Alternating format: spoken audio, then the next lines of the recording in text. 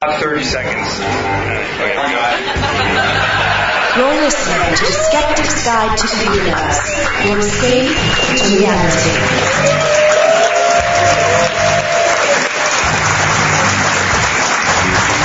Welcome to the Skeptics Guide to the Universe. Today is Sunday, September something, I think it's 6th.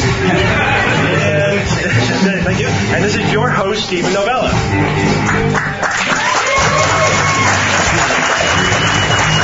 Joining me, as always, are Rebecca Watson,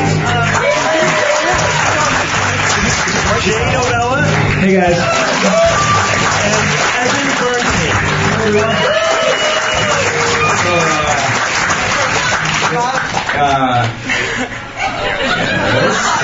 hello. Can we help you? You gotta love DragonCon. It's Adam Savage. The Q&A is at the end of the show. Is security here? Can I get an alien over here and help me out?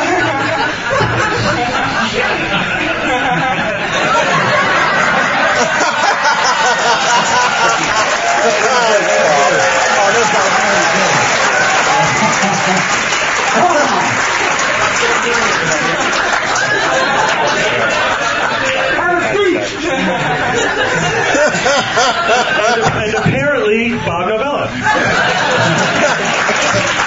Hey Bob. Ahoy, you Joey stuffing pill drop. Bob always wants to say that. I thought we were above gimmicks. Rebecca, this isn't a gimmick. He's always wearing that. It's not a podcast. Well, welcome to DragonCon. Look at you. Don't touch me. Bob's in his undead pirate costume for the listeners who are not here. This works really well as a podcast. Oh, yeah. So, gotta love DragonCon. First, I want to say thank you to Derek and Swoopy for getting skepticism and science and podcasting into a huge convention like this. So, thank you, Derek.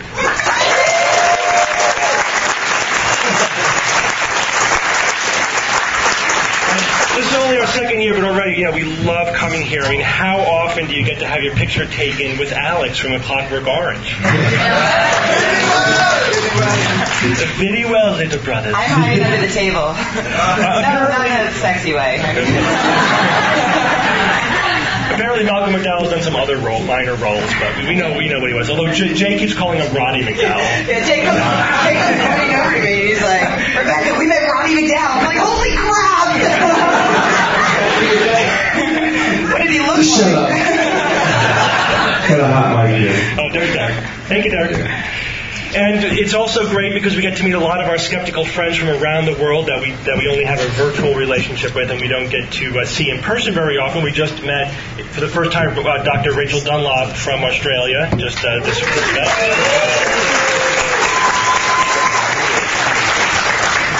And of course many old friends now.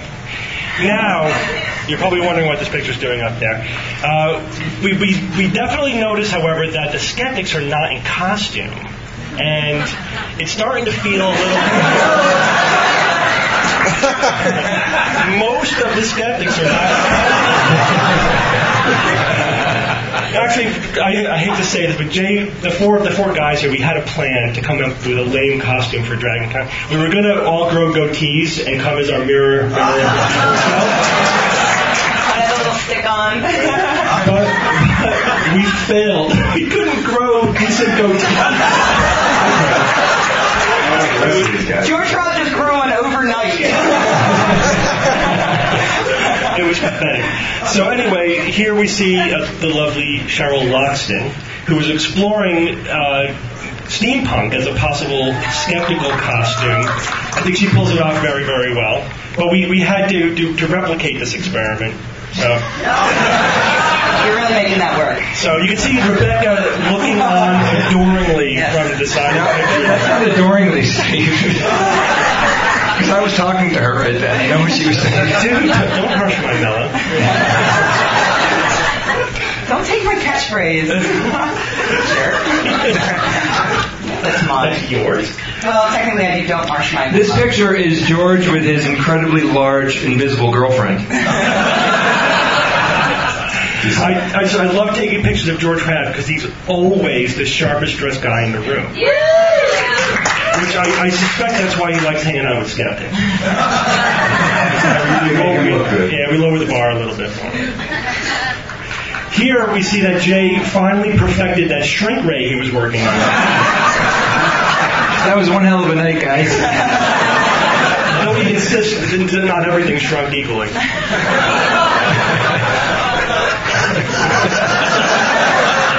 that one around. You wait for it.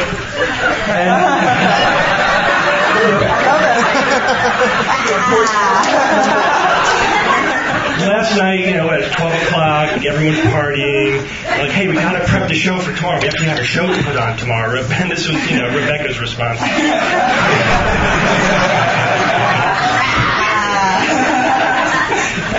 Yes, I know. All right. So we have a few news items we're going to cover, and then we're going to leave a lot of the show for the live questions. That's always our favorite part. We were looking through. We had a working dinner yesterday, looking through some news items, and Rebecca came across this item. I did. I get a Google alert on the most ridiculous things, and one of them is UFOs. And the internet went crazy yesterday because Google mysteriously put up a UFO logo, and nobody could explain why. And for some reason, normal people would be like, oh, okay, there's a UFO on Google. That's great. Not normal people flood the internet with comments like the one you see on the screen there, which I'll read in the style in which it is written. Actually, the logo appeared due to the fact that a video was released showing UFO activity in Moscow yesterday on September 4th. Look it up. And, we got a chuckle out of this because, it's, what is the caps lock and crazy people? Why? Well, Rebecca, people use caps lock so much now, like we need something past that, so I was thinking we need super caps lock. we need to be able to make it twice as big and it actually has to make noise. Right. Or it needs to be blinking. For when throwing caps lock isn't crazy enough for you.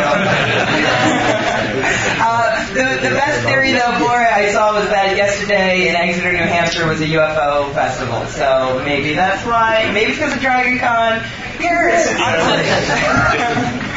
The internet cares. All right. You're throwing money. So. Is it the chocolate money? No. No, it's not. Don't eat it. Don't touch my booty. Bob will be in character for the rest of the show. No, I'm showing you my hands. I didn't get anywhere near your booty. Now, we're looking at a picture here of the Mongolian death worm. You have to say it like that, otherwise it doesn't mean the same thing. You see super caps lock whenever you And this is clearly out of a D&D book. Right. The only thing more fierce than this is the Alaskan bullworm, which all you parents out there might get that reference. Otherwise, no, not so much. No one. So I had heard of everything. Take that one out of the act. But even Joe Nickell, a famous cryptozoologist and skeptic, hadn't heard of the Mongolian death worm. I've heard of the Mongolian death worm. I love the Mongolian death worm. You thought it was advanced, though. It's part of my D-boy style. That mouth clearly does D10 damage. D10. Don't report me for that. Keep going. I've been practicing my whole life for that. I love the Mongolian death worm because, take a creature that is not at all frightening. It is a worm. It's a worm. It's actually a And yet lamp. somehow they put it's like the thing from Tremors. No. Tremors? Is that the one with Kevin Bacon? Yes. And so to make it scary, they say, okay, but it spits acid and farts lightning. It's got big nasty teeth.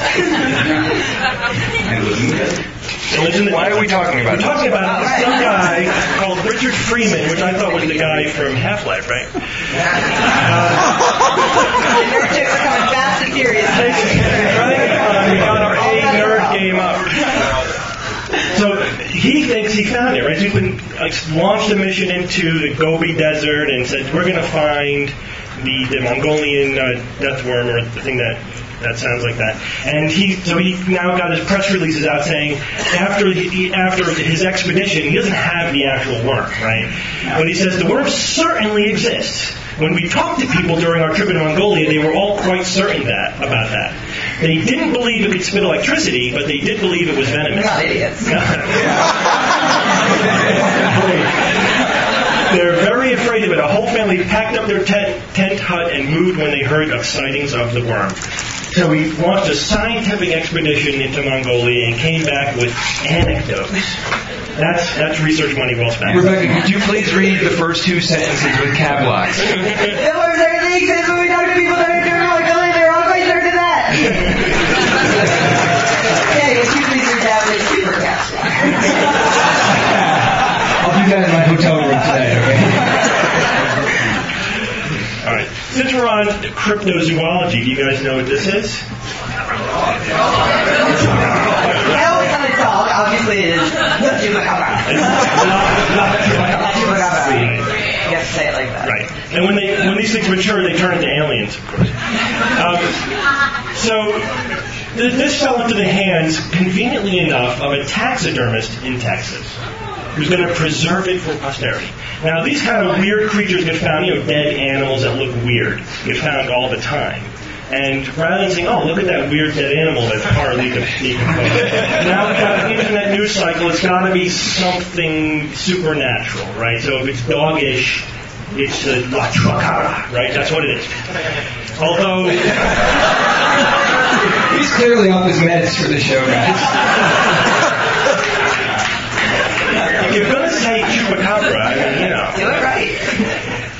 But I think it's probably... here's the guy, Jerry Eyre, and he says, I don't want to be known as the Chupacabra quack. He said by telephone. People say there's a mythical beast and that I have one. I'll call it Chupacabra because people love it, but I don't know what it is. Jerry Eyre, Chupacabra.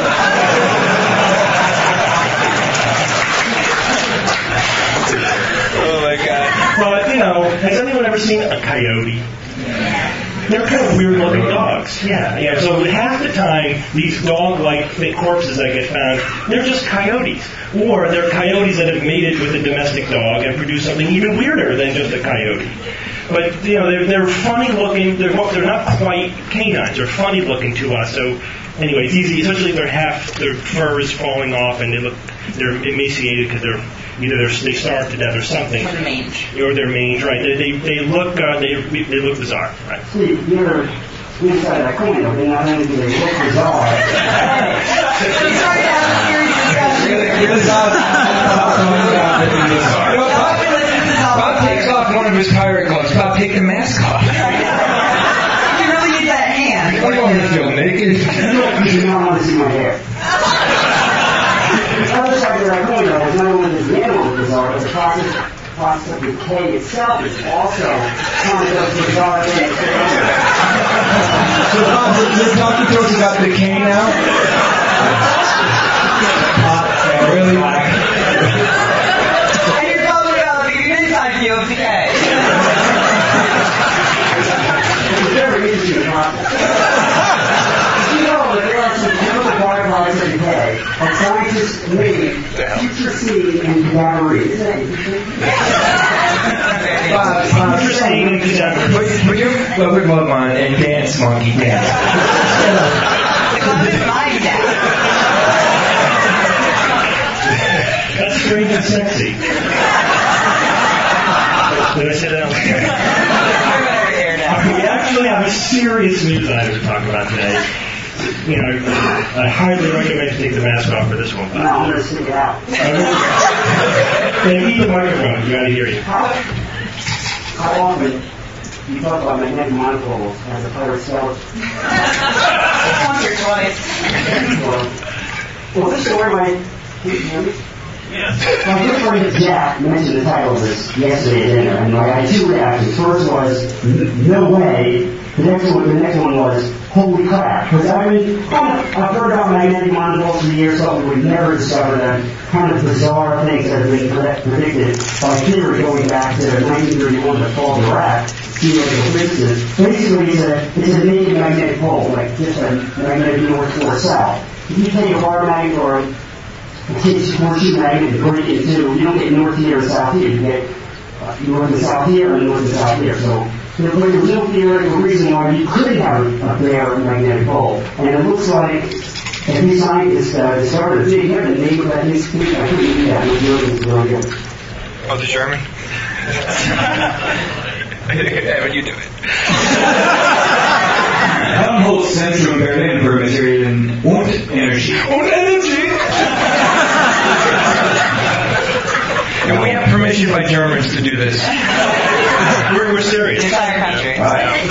Well, the idea is that they got this crystal that very bizarre crystal. When you chill it to near absolute zero, it lasts one that is the geometry is incredibly bizarre. It's actually kind of like ice. You've got imagine a three-sided pyramid. At the vertices you have the atoms, and when you chill it really close to absolute zero, the atoms, which are really kind of like water magnets, they line up in a certain way. And in some instances, this creates a magnetic monopole in the middle of the pyramid. You can imagine the four-sided pyramid in the middle and the bottom, you have this magnetic monopole, whether it's south or north, appears. And they didn't see this directly because the charges are so tiny, but using neutron scattering, they determined, and they firmly believe that these are real magnetic monopoles that could have some interesting applications of science. And I just found it very interesting. It's something I didn't think we would ever see. So we've got it. It's pretty interesting stuff. Yeah, I was definitely, when I heard this, my first reaction was, no way, magnetic monopole. I mean, come on. That's something that you could have used your scientific and you would have me on that. That was my second one. I was like, oh, science fiction. It's the cycle were just right. I know I would have gotten Bob on that one. Because this is like almost a mythic thing that, they've been saying for decades, oh, there's no magnetic monopoles. No one's ever seen one. They've been looking for them. Maybe they exist, but, maybe they don't. So this is, if this pans out, as always, we have to say this is one lab did this. If this is replicable and this is true, this is huge. Now suddenly there's magnetic monopoles. Like through my whole life up to this point, there haven't been magnetic monopoles. I think, Rebecca, you were just talking at the last panel, somebody asked, how often do you get surprised and change your mind because of new evidence? Well, how about today? This is huge. Well, yesterday. Oh, yes. But does it start out as a regular magnet? Yeah, absolutely. They start out with magnetism, and then they contrive a way to create a magnetic monopole. If Bob and I are talking, is it really a monopole, or is the other pole just sort of diffused in the crystal somehow? I don't know. It's always possible because they detected it in an indirect method, but these scientists, it's not just one institute and one study. This is an international team of scientists around the world, and it's actually a couple studies. They also created these monopoles as a diffuse sort of gas. So these guys are extremely confident that they really have this, and we will see if it really pans out, but they're pretty confident about it. Yeah, this is not cold fusion, right? But this is still big. This is big enough that until it gets replicated, we're not going to be rewriting the textbooks, right? I think we need a little bit more. This has to be vetted a little bit more. But still, this is the first time anyone's made a plausible claim of having a magnetic monopole. So very cool. I was excited because I thought it was magnetic monopoly. The airplane. Maybe like the games like when you're traveling so that they don't move around, the pieces don't move. I actually, when Jack announced it at dinner, I said, magnetic monoples? I would have loved to have contributed something to that discussion, but I can't focus on anything Bob is saying. That's all. Can we get your gun out?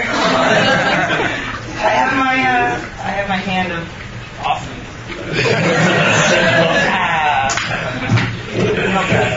So we love doing live questions and answers at our live events because we don't get to do this when we're recording the show from our living rooms, right? So that we're now up to the Q&A part of the show. Does somebody have a microphone? Yeah, our good friend Joe Anderson is coming around with the microphone. I'll take the opportunity to thank Joe, who's actually been our chauffeur for the weekend. He's been driving us back and forth to our crappy hotel that we got stuck in. You got stuck in. I'm here. Thanks for that. I have a hot tub. We're going to get better. Just keep up. You would believe the ridiculous of your driving.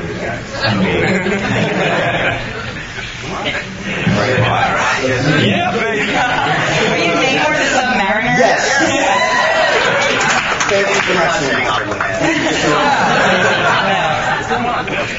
Hi, my name's Joel. First of all, I want to thank you for all of the work that you're doing, that your colleagues are doing.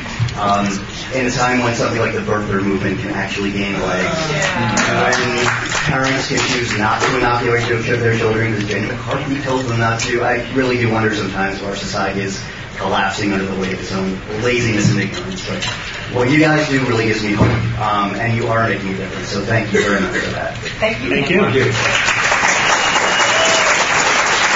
like to thank you for protecting our underwater skis. Thank you. Well, it's not an easy job either. If you're getting dried out, I can. My question is, how is Randy doing?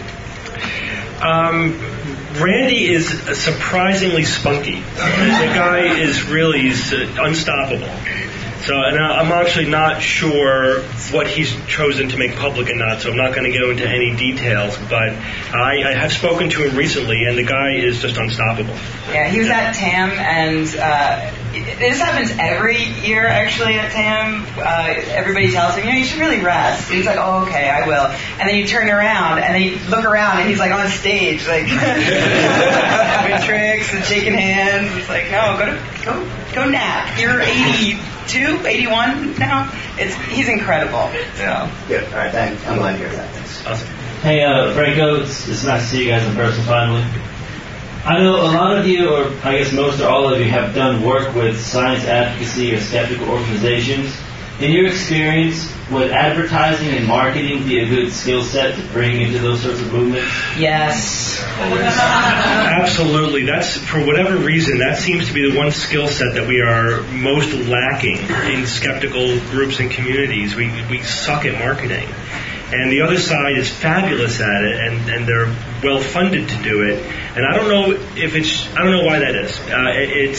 I don't know if it's that it just doesn't fit well with the science thing. You know, we're sort of dedicated to truth, and we always joke about the fact that you talk to a scientist about any claim, and there's so many caveats, but we have it gets deeper and deeper, and they're so cautious about the way they state the evidence, and that's just the way we think about things. If you're freed from that, if you're freed from having to actually care about scientific accuracy, then you can. Is that your cell phone? I don't know. Then you're free to frame your message optimally for marketing. Right, so being unhinged from the truth is a huge marketing advantage, right? And we don't have that advantage. But it's also that there's not a lot of people we get a lot of people who offer their talent and energy to the skeptical movement, and we love it. We have artists and musicians and web programmers and lots of people, and it's great. It's making the movement so much more vibrant. But we still need people who have marketing savvy. You know I majored in advertising, right? Yeah, no, go on. I understand, but just say really, we I didn't mean to interrupt. That's right. Just stopping you. But who can really do for us what has been done for us in other realms. All right, so to sum up, yeah. You have marketing skills. When you get them, call us. We're catching up. It's not all that hopeless because I know a number of people who are marketing folks who are contributing. Me, for one, and also my friend and fellow skeptic Tracy King in London. She owns her own marketing company, and she uses it to work for clients like Richard Wiseman, who does a fantastic job of branding himself, of putting himself out there, getting on YouTube, beautiful websites and things like that. So we're, things are going right in many areas in terms of marketing.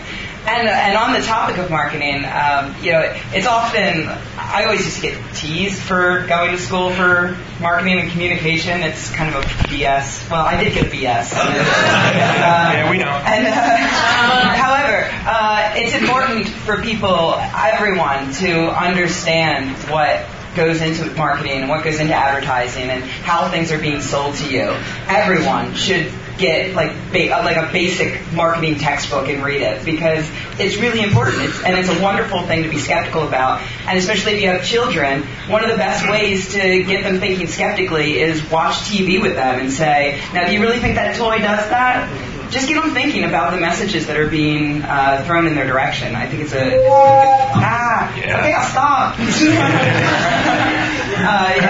I'd say overall in the skeptical universe, like, things have changed tremendously in the past 10 years, like especially since podcasting and Web 2.0, everything has evolved so much. And I think the reason why we're all here is actually because of podcasting. I was just talking with Derek last night about this. But what we're waiting for is somebody in skepticism to penetrate to the next level. I'm not reaching for the Oprah level, but even getting our skeptical heroes to get on TV shows, to get much more publicity, to get the books being bought, to get more people involved, more money coming in, and get that snowball happening. But right now, we're still under the radar. Hi, there's someone handing out Z-Guys flyers every night. I want to know, is it rational to beat the tar out of him? Because I saw his flyers twice. If he said something to me, I would have beat him up. I live only 20 miles away from Ground Zero and have to deal with this garbage a lot more than I'd like to. We don't encourage violence. Especially because it won't actually help. Although, we do all love seeing Bart Sobral get punched in the kisser by we actually had, I was just on a panel with TV's Adam Savage, and we had someone ask a question that was about the new study that came out that was about something thermite being found at Ground Zero. It's like, this stuff just does not die.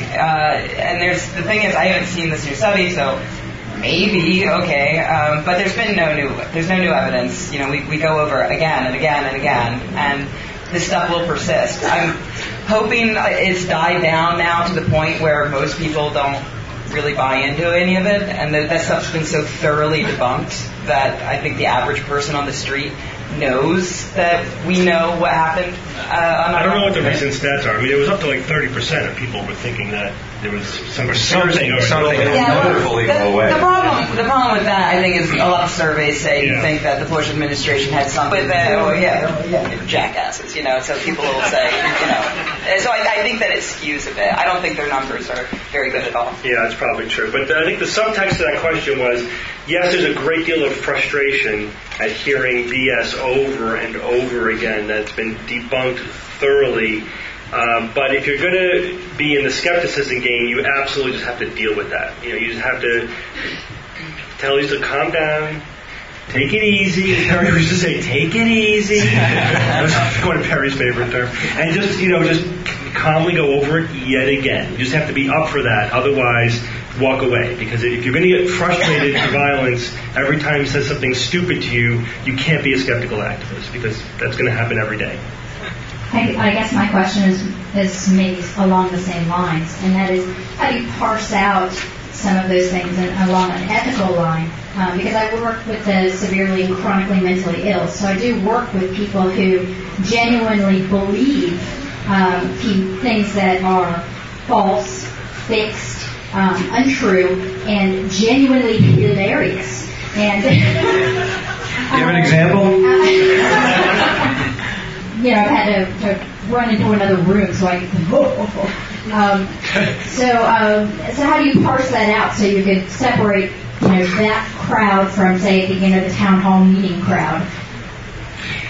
It's not easy. I mean, and we talked about this before, and I think the fact that I have neurological training I bring to bear a lot, because if I see that somebody has a lot of features, I think they're over that fuzzy line where I would say, all right, this is really a manifestation of mental illness, then I try very hard not to deal with it at all. But if it's a claim that's out there in the public domain that's being presented on television and on the internet and in movies, then we need to deal with the subject matter. So one way to deal with it is to separate the questions from the person, right? I don't want to deal with this person's psychosis, but let's just deal with the factual claims of did the towers collapse under their weight or was there thermite there? We can deal with those. So that's one way. And the other one is just to ignore, now the iconic crazy guy that we will not bother to deconstruct his claims, right, is the time cube guy, right?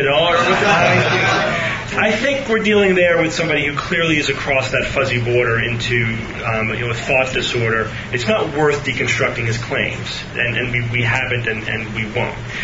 That's separate the claims from the person and try to just stay away from the anonymous cranks that are really just serving nothing but their own thought disorder. Hi, I'm Josh from Atlanta, and my question is for Bob, and you're all welcome to answer if you wish. In the near future, researchers will perfect self-replicating nanomachines.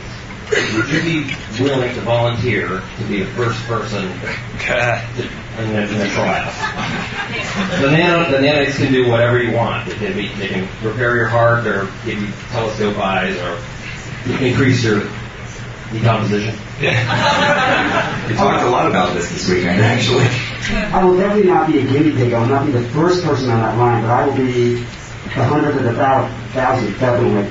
But I don't agree with your premise, because the research has kind of abandoned the idea of self-replicating nanomachines, because obviously that's a pretty nasty scenario, Grey Goo and all that. Agreed. Now they're kind of going towards the idea of little nanofab factories, like a printer that will be able to take in the raw material and molecule by molecule or whatever, construct what we need to construct based on the software that we introduce to the system. So that's kind of where we're going with that. Because they self-replicate. That's a pretty scary scenario. It'd be really, you could imagine what you program these things to decompose the biosphere, and a few days later the biosphere is gone.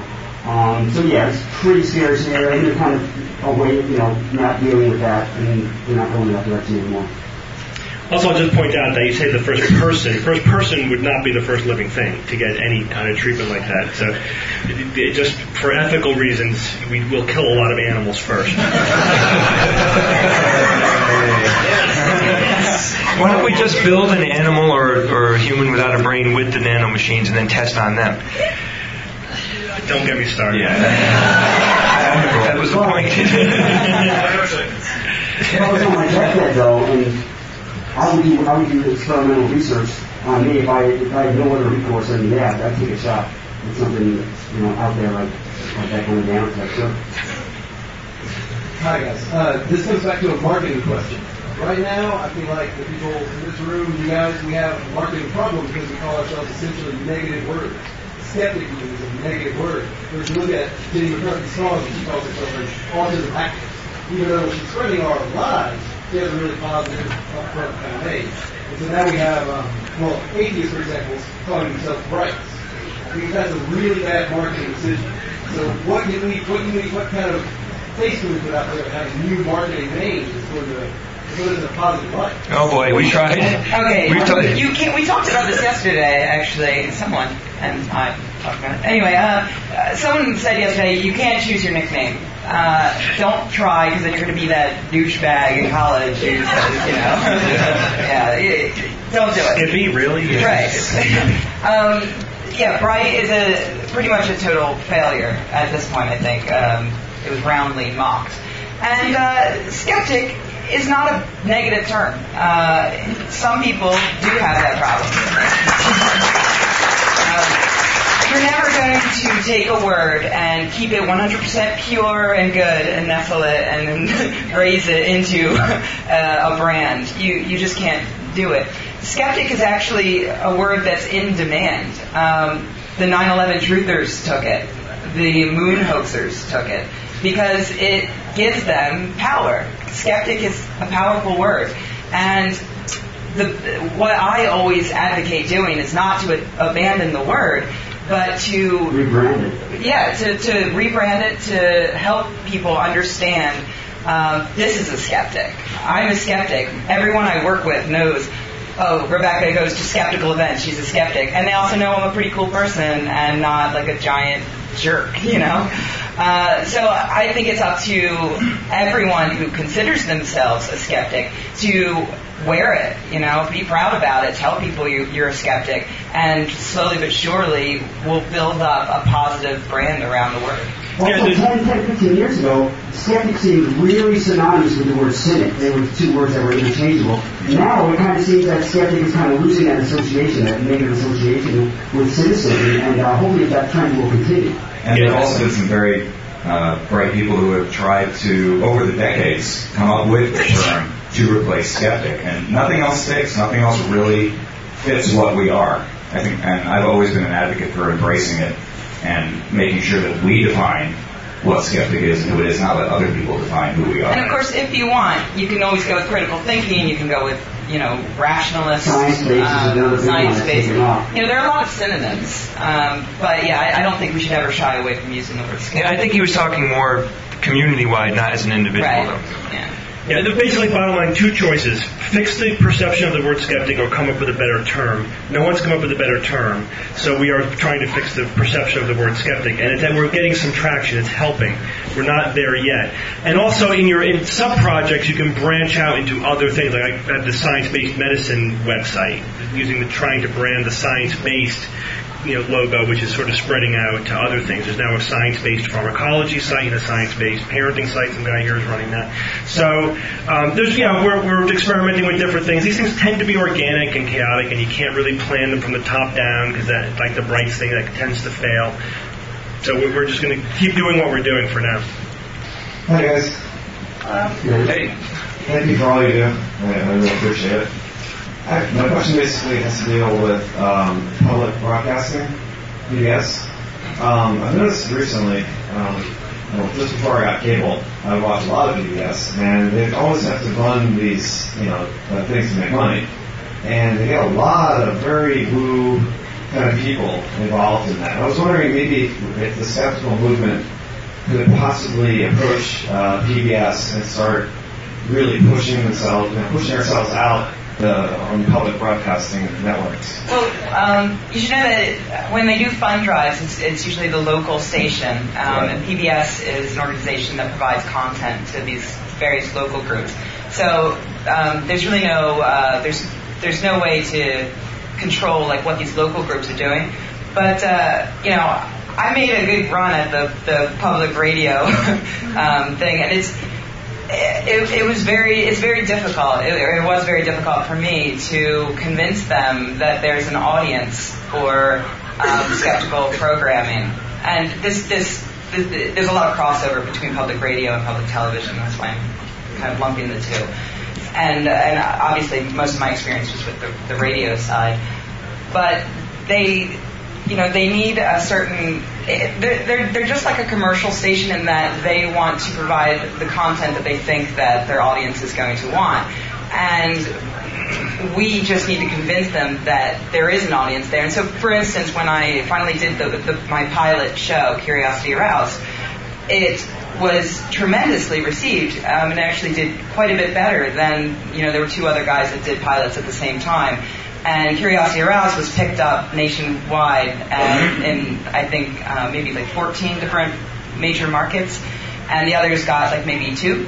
And, the station owners were actually flooded with letters that they forwarded to me. I mean, it was a really wonderful response. But then what happens is that the individual stations don't have the money to produce the show. So they went back to the company that produced this one, PRX, and said, we want more. And PRX said, well, talk to the Corporation for Public Broadcasting. They're the guys who fund everything. Corporation for Public Broadcasting said, no, we don't think there's really going to be a market for that. So it's a problem of, it's mostly, to get funding, to just do a radio show, it takes, many tens of thousands of dollars. And you have to scrape and claw for every penny when it comes to the public channels. So this kind of lends to what I was saying before about media penetration. Like, we just don't have the persona yet. Yeah, although, to mention, the Skeptics Guide is played on several public radio stations around the country. It's usually the much smaller stations that happen to have a skeptic there who likes the show and needs to fill some airtime. And so we're played in, what would you say, like a dozen? Something like that, 5 or 6, I think. That I know of. Something like that, but half.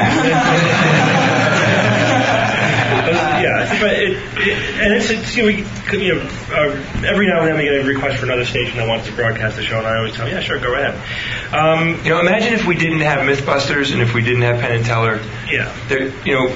We have shining stars out there, but for some reason, even though people love Mythbusters, watch it, I talk to anybody, non-skeptic, whatever. Most people that I talk to, they love the show. They still don't get that science, that's critical thinking and skepticism. It just doesn't go through. Oh, but one thing I do want to mention is that if you live in a large city or a city with a university, there's a very good chance that there's a radio station near you that plays, a lot of crazy alternative stuff, and they've got dead hours where they will put you on the radio, and all you need to do is contact them and say, I want to be on the radio, and or you can ask them to run our show. Right. But you might have to go through a quick course or something like that, but it's really remarkably easy to do, and you can actually get your own show, and you won't get paid for it, but you can be part of the media that's putting out skeptical content. So I recommend anyone do it. That's sort of the PBS model. If you can find funding or self-fund, then you can produce the content, and then you can try to get it picked up, by the affiliates. That's one of the things we're exploring with the Skeptologists. If you guys still remember that show, that's an attempt to try to get skeptics doing a show covering paranormal topics, but doing it from a scientific, skeptical point of view, but still telling the story, the kind of storytelling that can make it onto an actual mass market. One route to go is to find funding and then produce it and then just make it available to the PBS affiliates. So that's one way to get more science content on there. And it does get to the bigger problem of how do we make the scientific skepticism more sexy in a mass media sort of way, or at least convince the executives who seem to be stuck in some very narrow ways of thinking about things that it can be sexy. They still have some irrational thinking where, okay, but if every now and then you don't find that the paranormal thing's true, then that's not good storytelling. It's like, no, not really. We don't have to make up stuff in order for this to be good storytelling. Science is more interesting than the paranormal. Yeah, but Mythbusters has proven that. I know that, and it's wonderful that they have. And when our episode that's airing this weekend is an interview with Adam Savage where we talk about that exact thing, about how do we capitalize on bullshit and Mythbusters to spread more shows like that. And they have proven it, but how do we translate that into more? Adam says he's working on it. We're obviously other people working on it. We just have to keep plugging away and slowly chip away and break through, And you need to give us $10 million. I forgot to find it. There be billionaires in the audience. Yeah. Fans, no. Jenny Murphy out there? No. All right. Hey guys, Really? Hi. I want to thank you in particular. I love the whole podcast, but the science and fiction part is my favorite. I have a son that's almost 14, and I'm sorry, he finds most of the podcast pretty boring because he just means so do I. It's okay. If you love science fiction, it's something we kind of play along with you guys and listen, and then well, Jay's funny. I almost had him down here. No, he thinks I'm stupid. Stupid equals funny. I almost had him down here being one of his close in person, but he decided to go see something else instead. Almost is good enough for me. But in that vein, I'm just curious, I know a couple of you are parents, what can we do to engage a younger crowd? I think a lot of us are sort of in a similar age range, and we have kids, and particularly in the South at least, they're bombarded with new and particularly sort of religious material all the time, and get invited to church, and just some ideas to sort of bring them into the fold, and Skeptics in the pub is great fun, but we can't bring our minors to it, so how do we bring them in? I'd like to, since he wanted to almost can I just mention something real quick? Yeah. Skeptics are currently working on instituting more events for parents nationwide, and we're hoping to do things that are just like Skeptics in the Pub, but without the booze. So it could be, like Skeptics in the Park and things like that, like family days where you can bring all the kids out and have a good time. So I think all kids really like science for some reason, and I've never met anyone that disagrees with that. There's something fascinating to them about it, because and whatever, we could talk about that for hours, reasoning why, but they do, and you can really hook them with that bug. And like doing what you're doing is a perfect example. You should do that. You should, Rebecca said, watch TV with them, talk to them. Buy things that are like buy them a telescope and get involved yourself. I mean, you're going to learn too. My brother Steve became a birder by teaching his daughter about it, and now the two of them have this incredible hobby together. And like she rattles stuff. She's incredible. She actually can recognize the sounds of birds and identify them and everything. So we have a captive audience with children. It comes down to the parents teaching them, and that's where the best education can really come from. Those are the people that really should be teaching their kids science and skepticism and critical thinking. So you're doing it. Just do more. Another thing is we're also trying to line up some interviews with producers of children's show that are science-based to help, through our show, help spread the word. Kids who listen and so forth, so they can hear about these things. And also get the opinions Science of the Kid on? Yes, Science Kid is one of them. Yeah, it's a great show. Fetch with Ruffman's another great show. If anyone's seen that, working on getting a hold of those folks so they can share their experiences and knowledge with us. Yeah, I also want to emphasize, what I found to be most effective is just direct one-on-one attention to your kids. I mean, kids soak up adult attention, and you could parlay that into whatever you want. Recently, Evan and I took our younger daughters to the local museum. It was a daddy-daughter day. We spent the whole day with them, but it was going through the Peabody Museum, right near where we live. We happen to have an awesome museum near us. But why was mine, buddy? There's some pirate thing. Kids love me. Let's talk about Autumn, your daughter, Steve. Yes. This is Autumn, my younger daughter, Autumn, who loves her Uncle Bob and loves the whole Halloween skeleton undead thing. So, yeah. Yeah, that's healthy. That's good. Yeah, it is. Absolutely. But so Autumn and Rachel, we took a wonderful time because there were dinosaurs and even the minerals were interesting and the stuffed animal and everything. And, they have a certain amount of attention, and that they could spend. And Evan and I would throw in the science whenever we could, and make it engaging, play off of the displays. Ask them questions, try to make them figure things out. When they ask you a question, it's really good to reflect it right back at them. How could we know what color the dinosaur was, or whatever it is that they're asking, and just try to engage their critical thinking. And they soaked it up. So there's no substitute for time when it comes to kids. Can I make a serious for one suggestion? Yeah. Can you invite other parents in your area to come out to the museum with you, and you take everybody's kids through and do that? Yeah, that would be a good group event, absolutely. Why don't listeners who are in Connecticut or the New England area write in, and we'll try to organize something. That good idea. Like you were saying, the Skeptics in the Park type of thing. That actually is a fantastic idea. Yeah, Boston Skeptics actually. We did a trip to the Museum of Science, and a couple of people brought their kids along, and we're going to do a lot more things like that. And in fact, I'm going to be traveling for the next few months, and so I'm not going to be able to host Skeptics in the Pub. And my friend Liz is a school teacher. She teaches preschoolers, and she's like, who's better to stand in front of a bunch of drunks? So she's going to take over for that, and she's got a lot of great ideas about running little mini skeptical camps and things like that, just like day-long things where parents can bring their kids out and they can learn, critical thinking stuff while having fun with their parents. So, we're looking into a lot of things like that. Hi. Can we call it science scouting? Science scouting? No. Just kidding. Love that. Hi guys, my name is Josh. Love the show.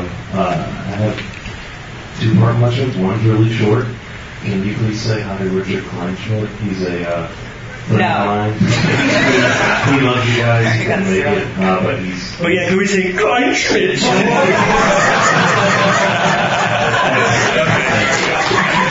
And since we're saying hi to people, Rebecca, wasn't your mother's birthday yesterday or something? Oh.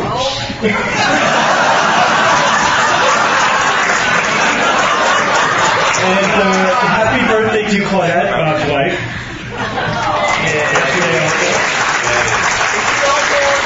Happy birthday, Maddie. Just happy birthday, Maddie. Just don't worry about it.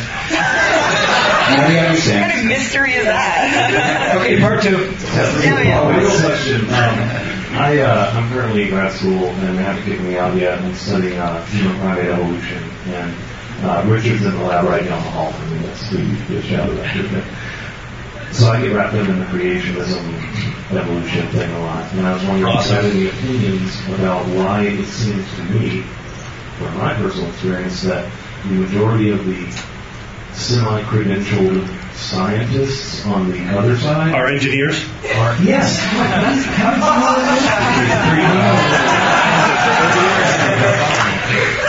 Well, how did I know you were going to say that? Has been made. I wrote an article about it.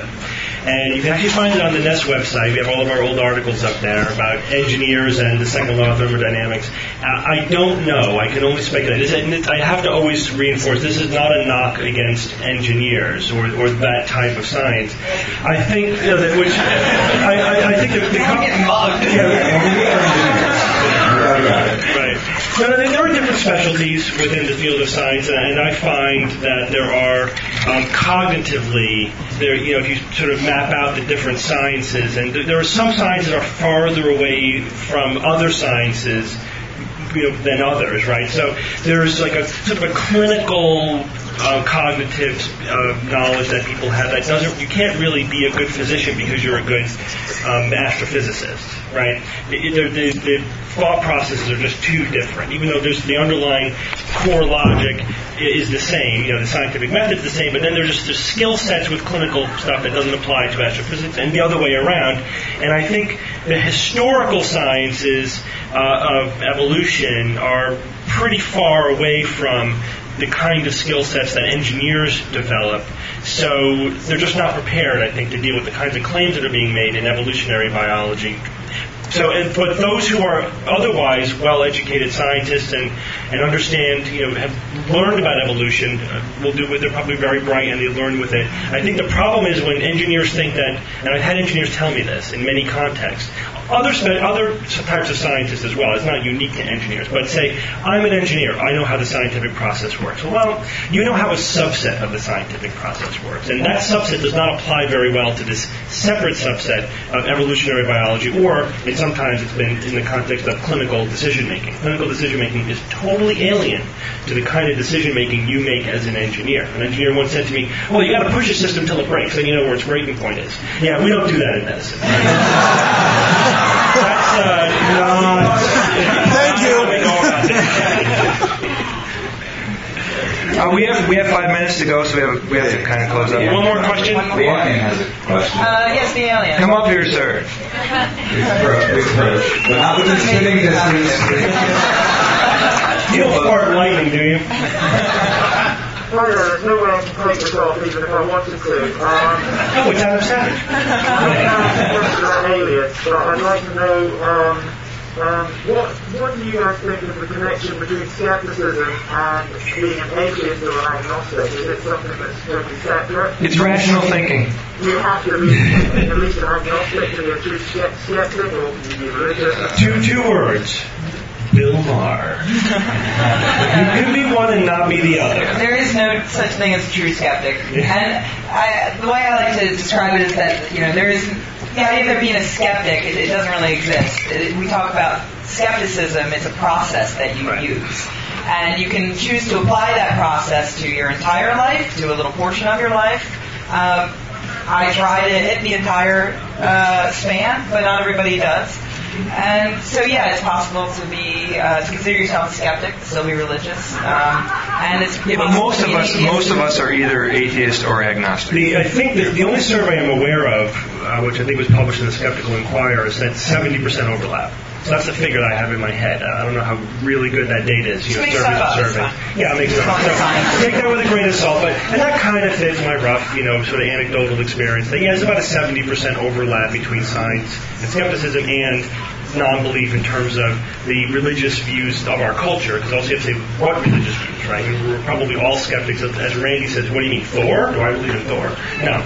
I mean, most people here don't believe in Thor. But, so there's a lot of overlap for obvious reasons. However, people are different, and some people really love science and are really apathetic towards religion or hold on religious views, and that's fine. Or other people really think that that religion is an evil scourge destroying our world, but maybe kind of soft in terms of their dedication to science. But the overlap is not 100%, and that's okay. The other thing is that's okay. I don't think that we should ever take the approach that we need to have a litmus test for what's a true skeptic or skepticism or what how to go about doing things. We try to say it's all good, as long as you want to learn and you want to investigate stuff and you care about rationality and truth. This is the big tent skepticism is always the approach that we've up here taken. We have our certain things that we care about more. We care about science. That's what we kind of focus on. But it's all good, and we try not to get narrow or judgmental about how we're supposed to do this or how we should do this or what qualifies as a skeptic. I think that's any kind of exclusivity kind of approach is not a good idea. And we have 1 minute left. Okay, I just want to mention, not only that's an awesome costume, and there are a couple of others. I just want to randomly call out you on the end. You're wearing my favorite T-shirt ever. I own that T-shirt. It's the Yeti corn saying I don't even exist, and it's hilarious. Is Richard Saunders here? We were at his podcast. He's going to be sleeping. He's going to be bummed. All right, so. First person to raise their hand correctly with this. Good job, sir. Ready? Everyone ready? Who wears a large? Guy in the blue shirt. Just throw it to him. No, come on up. Well, the T-shirt. Yeah, this is our new T-shirt. You can buy your own in the booth all the way in the back. We have 3 shirts there. We appreciate your size. We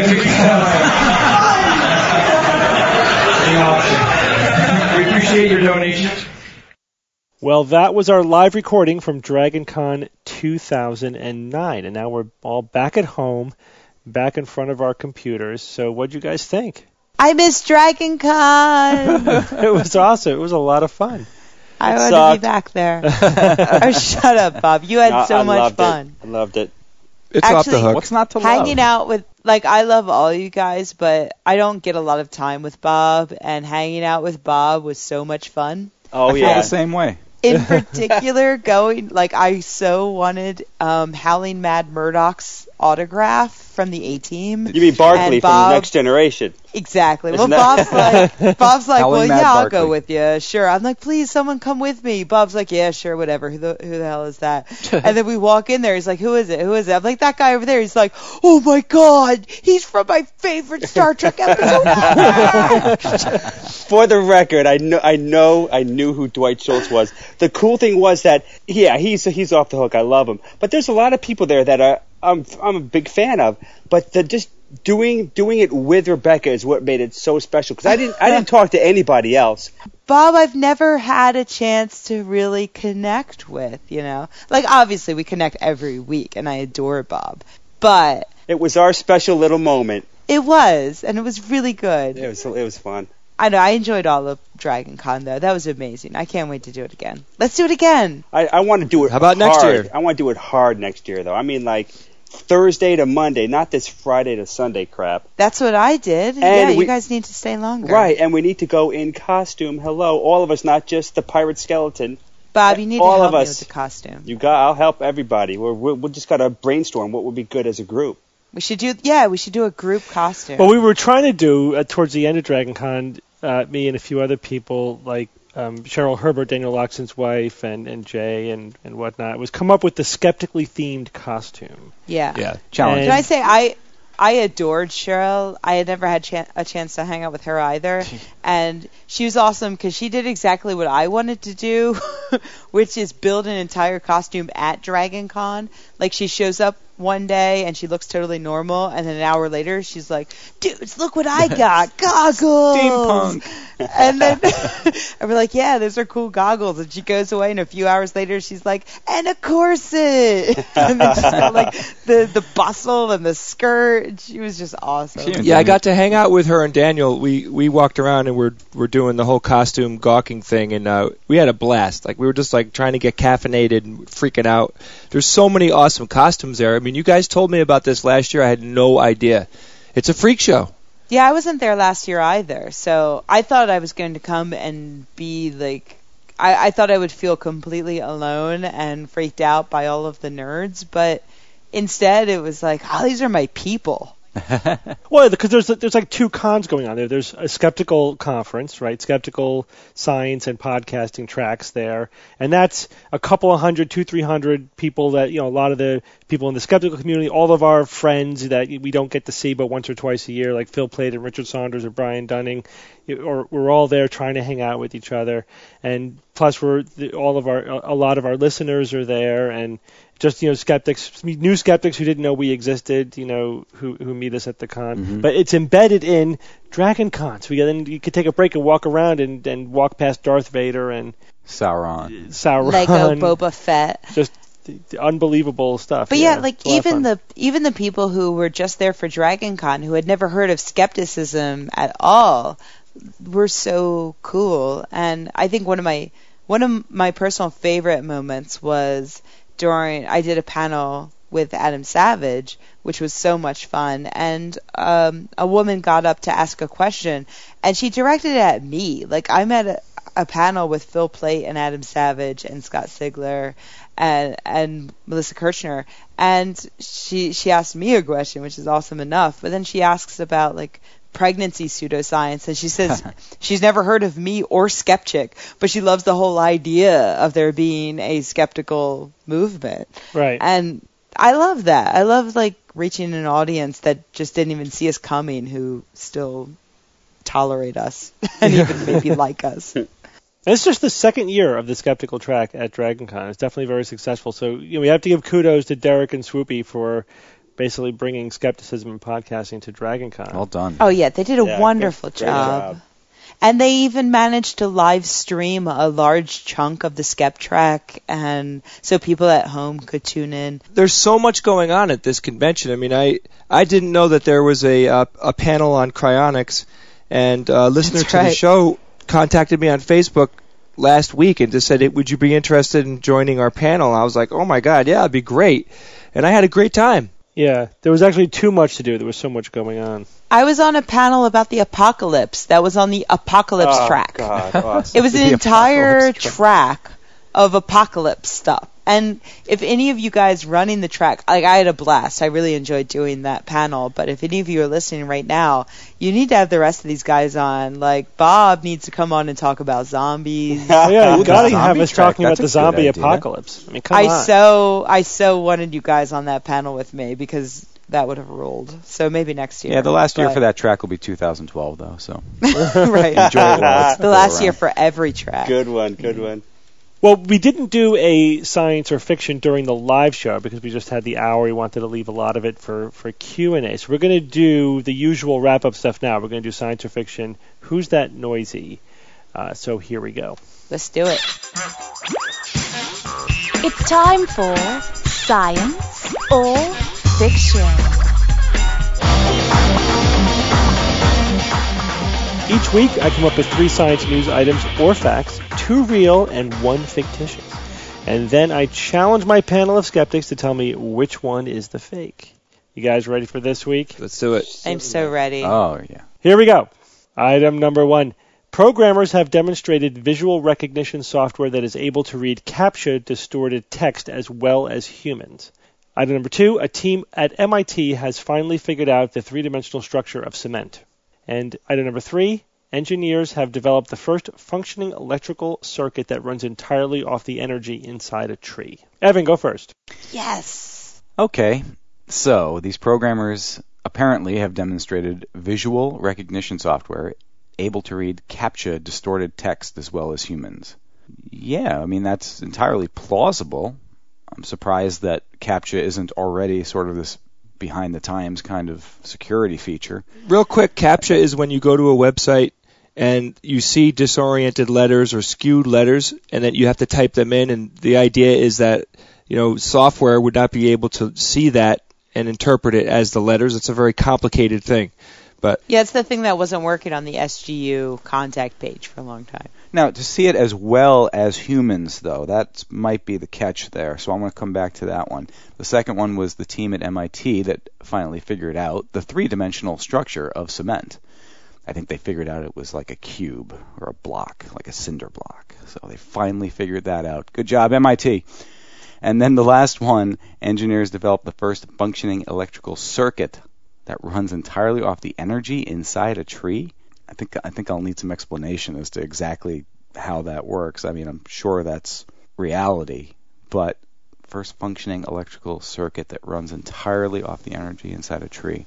Well, I think that one's all right. So it's either CAPTCHA or the MIT team, and I'll say the CAPTCHA one is fiction because they probably have the software that comes close to reading it as well as humans, but maybe not quite there yet. Maybe 80% or 90% of what humans can do. So I'll say that one's fiction.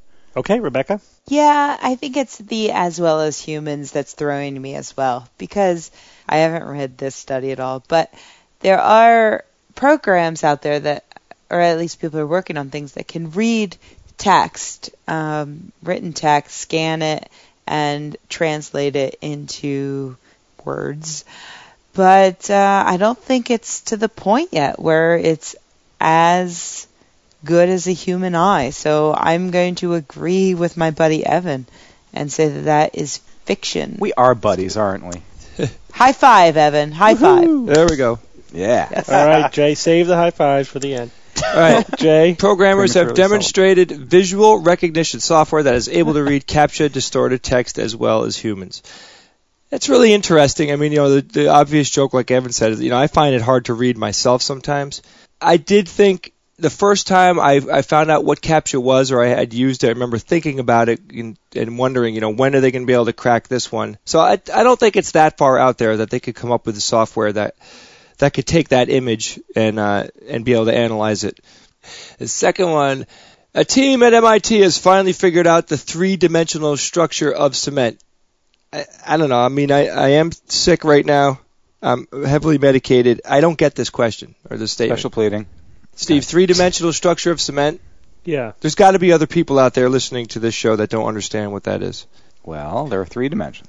Yeah, what do you mean? Like how cement connects to itself, how it binds to itself, and how whatever kind of... All right, you know how you wore special glasses when you saw up? Yeah. It's like that. You mean what makes cement stick to itself? What makes it harden? How That's close enough. Think that we would already know, since it's so unbelievably widely used and tested and everything. That wouldn't we know the chemical makeup of cement and then how that plays itself out? I don't know. I would think that we would have. Maybe we did, but the team at MIT didn't, and they finally figured it out. I would find it hard to believe that we didn't have a very strong idea about how cement works a long time ago. The third one, engineers have developed the first functioning electrical circuit that runs entirely off the energy inside a tree. Absolutely. I really could buy that. That makes a lot of sense. So I'm going to go out on a limb, and I'm going to say that number 2 is the MIT figuring out the three-dimensional structure of cement. That's the fake. Okay, Bob? I'm going to start with number 2 about cement. I'm going to disagree with you, Jay. It's a little bit of a surprise that we don't have it entirely figured out, but also on the other side of the coin, I'm not really surprised that there's some subtleties to cement that we haven't apparently until now truly figured out. That ultimate unit of cementness. So that one doesn't surprise me that bad. The electrical circuit running off the tree energy, yeah, that one sounds pretty plausible to me too. I remember reading about robots that were being developed that actually ran off of food metabolism, trying to get energy like animals do, living things do. So then this one just seems a very similar idea to that. So I'm not too surprised about that one. The CAPTCHA one, no way, kids. It's not happening yet. That is one of the holy grails of visual recognition, is to have machines that can read CAPTCHA as well as humans. I definitely would have heard about that. That would be big, big news if they were able to do that at this point. If they'll crack it, definitely at some point, but not quite yet. They have not figured that out yet. It'll happen, but that's definitely fiction. Okay, so you all agree that engineers have developed the first functioning electrical circuit that runs entirely off the energy inside a tree, and that we are one so on to you, Steve. Is science. Science. Yay, science. Yay, engineers. Science. So, yeah, you just plug this thing into a tree. So you put Cool. they Our put energy a circuit, problems are solved. You put one wire into the tree, the other wire into the dirt, and it generates a weak, current. It's called a ground. That's the electricity of life, man. Yeah, you're not going to get energy. much off of this. Very, very little. But this could have practical applications. Specifically, if you need to have like monitoring devices out in the woods, you could plug them into the tree, and if it doesn't require that much juice to keep going, it could be self-sustaining in that way. They say that it could generate a voltage of up to 200 millivolts. It's not very much. No. But take a whole bunch of trees, and if you could plug them 200 all together gigahertz. or something, and Right. So that one's true. We'll take them in reverse order. A team at MIT has finally figured out the three-dimensional structure of cement. Jay, you think this one is fiction. Everyone else thinks this one is science. And this one is, is science. Oh, come on, man. Like, really? I'm like, really? I'm so off on this game this year. It's ridiculous. Oh, hugs, Jay, hugs. And it actually, cement's been around for a couple thousand years, and we actually didn't really understand its three-dimensional structure. There were some theories. We thought that its structure was similar to a mineral called tobermite. Nope. Toblerone? Toblerone. That is the most delicious mineral. Tobermite. But what they figured out is that the way they described the three-dimensional structures, if you imagine a plane composed of crystal triangles, but every now and then one of the triangles is flipped perpendicular, either up or down, and is embedded in the layer of triangles above or below it. So that's how how it binds itself together, right? And they said that it's a hybrid between it's a hybrid between a crystalline structure and an amorphous structure. So it's partly like glass and partly like a crystal, and they figured out this way in which it embeds together. So they did not previously know that. And I'm surprised to hear that. Yeah. I mean, we've been surprised that we didn't know. It's been around for 2,000 years. But it's been a tough nut to crack in terms of figuring out exactly how the structure forms internally. I mean, the Romans used concrete. Yeah, Parthenon. Oh, yeah. Absolutely.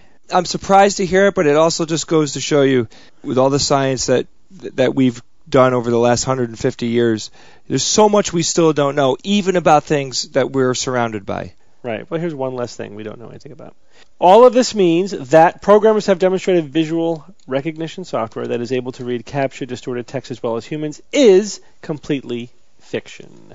Yeah. Complete fiction? It is complete fiction. In fact, scientists have recently done a study looking at the best CAPTCHA visual recognition software and concluded that it is nowhere near human ability at this current time. Wow. So my 80 to 90% accuracy is way off base. Do you guys know what CAPTCHA stands for? Yes.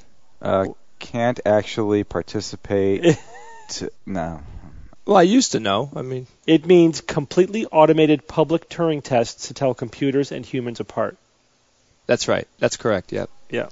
How long did it take them to come up with Awesome. That's cool. That probably took a long time to come up with. Right. So, but my question to you is, Steve, then why has CAPTCHA slowly evolved over the past few years to be more complicated? Why wouldn't they just keep the original version of it? What did the original look like? Well, a lot easier to read. Well, what they found is that even with the best programs, it does not tolerate deviations from a standard set of letters well at all.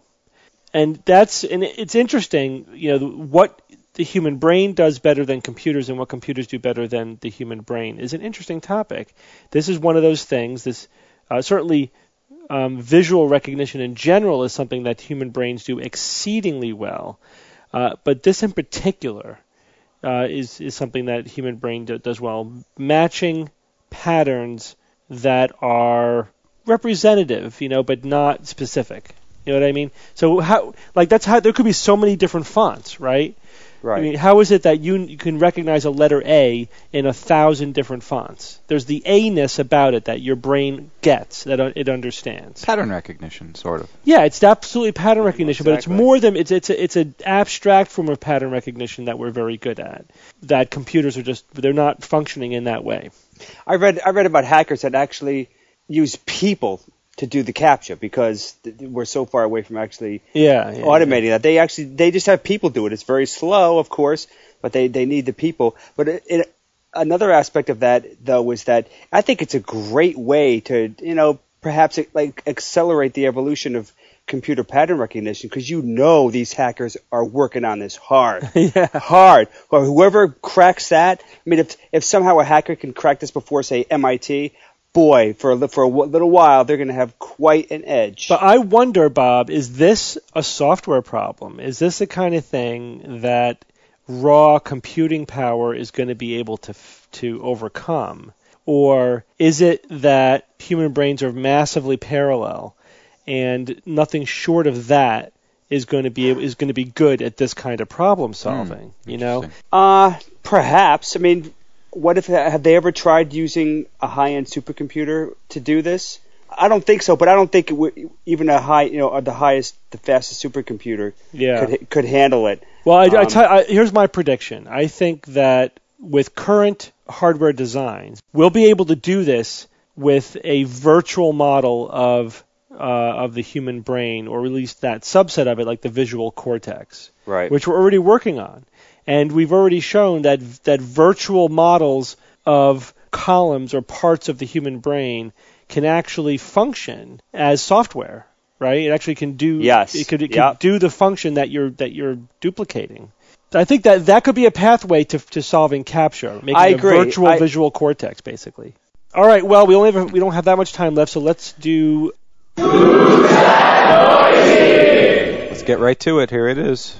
For months I've tried to keep this thing from happening, but I now see it's the will of sovereign being that this happened to us, that we lay down our lives in what's being done.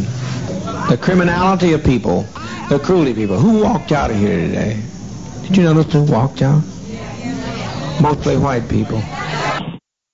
And a lot of people guessed that correctly, that was in fact the Reverend Jim Jones. Jimmy Jones. The final recording of one of the most horrific recorded events in human history. I mean, if you go back and you listen to that entire 45-minute segment of his final babble as people are committing suicide in the background with children screaming. It was more of a mass murder, actually. As they're dying. Yeah, okay, mass murder. I agree with that. It was very hard to listen to and have to actually pull some sort of audio, but we need to be reminded that which people are capable of. Yeah, yep, and what lack of critical thinking can do. Yeah, profound lack. Large amounts of people. Yes. I'm actually cool without the reminder. You're good. I don't really need the reminder. All right, I promise I won't use that again ever. I wrote it on my calendar. Thank you. No problem. All right, what do you got for this week, Ev? I wrote on I have a little whiteboard here, a little dry erase board. Remember, humans are dicks. Who got that first, Evan? Marty from the message boards. Congratulations, Marty. And a lot of other people picked up on it, too. Yeah, we saw a lot of correct answers there. However, there is this week's, which I'm going to play for you now, and we'll see who gets this one.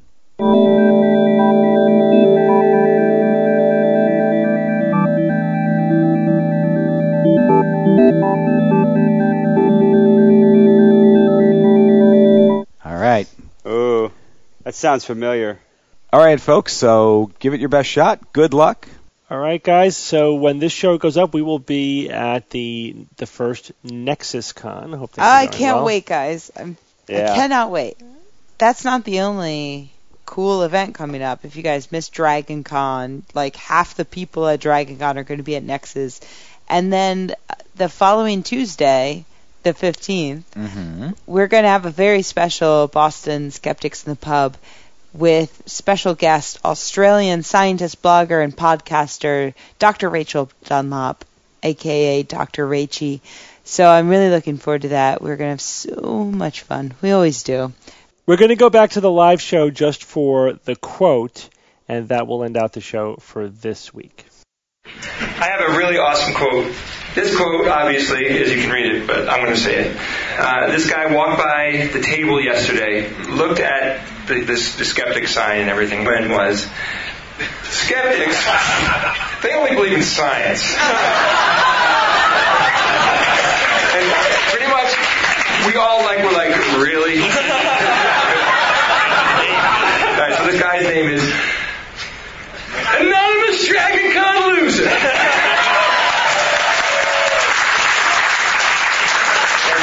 Thank all of you guys for coming. It's always awesome to be at these live events. Thank you so much.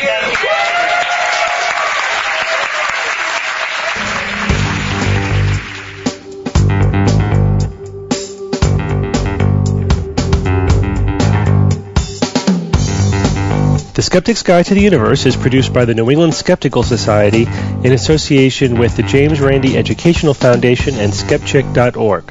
For more information on this and other episodes, please visit our website at www.theskepticsguide.org. For questions, suggestions, and other feedback, please use the Contact Us form on the website or send an email to info@theskepticsguide.org.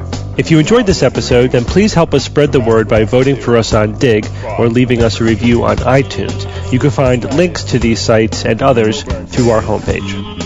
Theorem is produced by Kineto and is used with permission.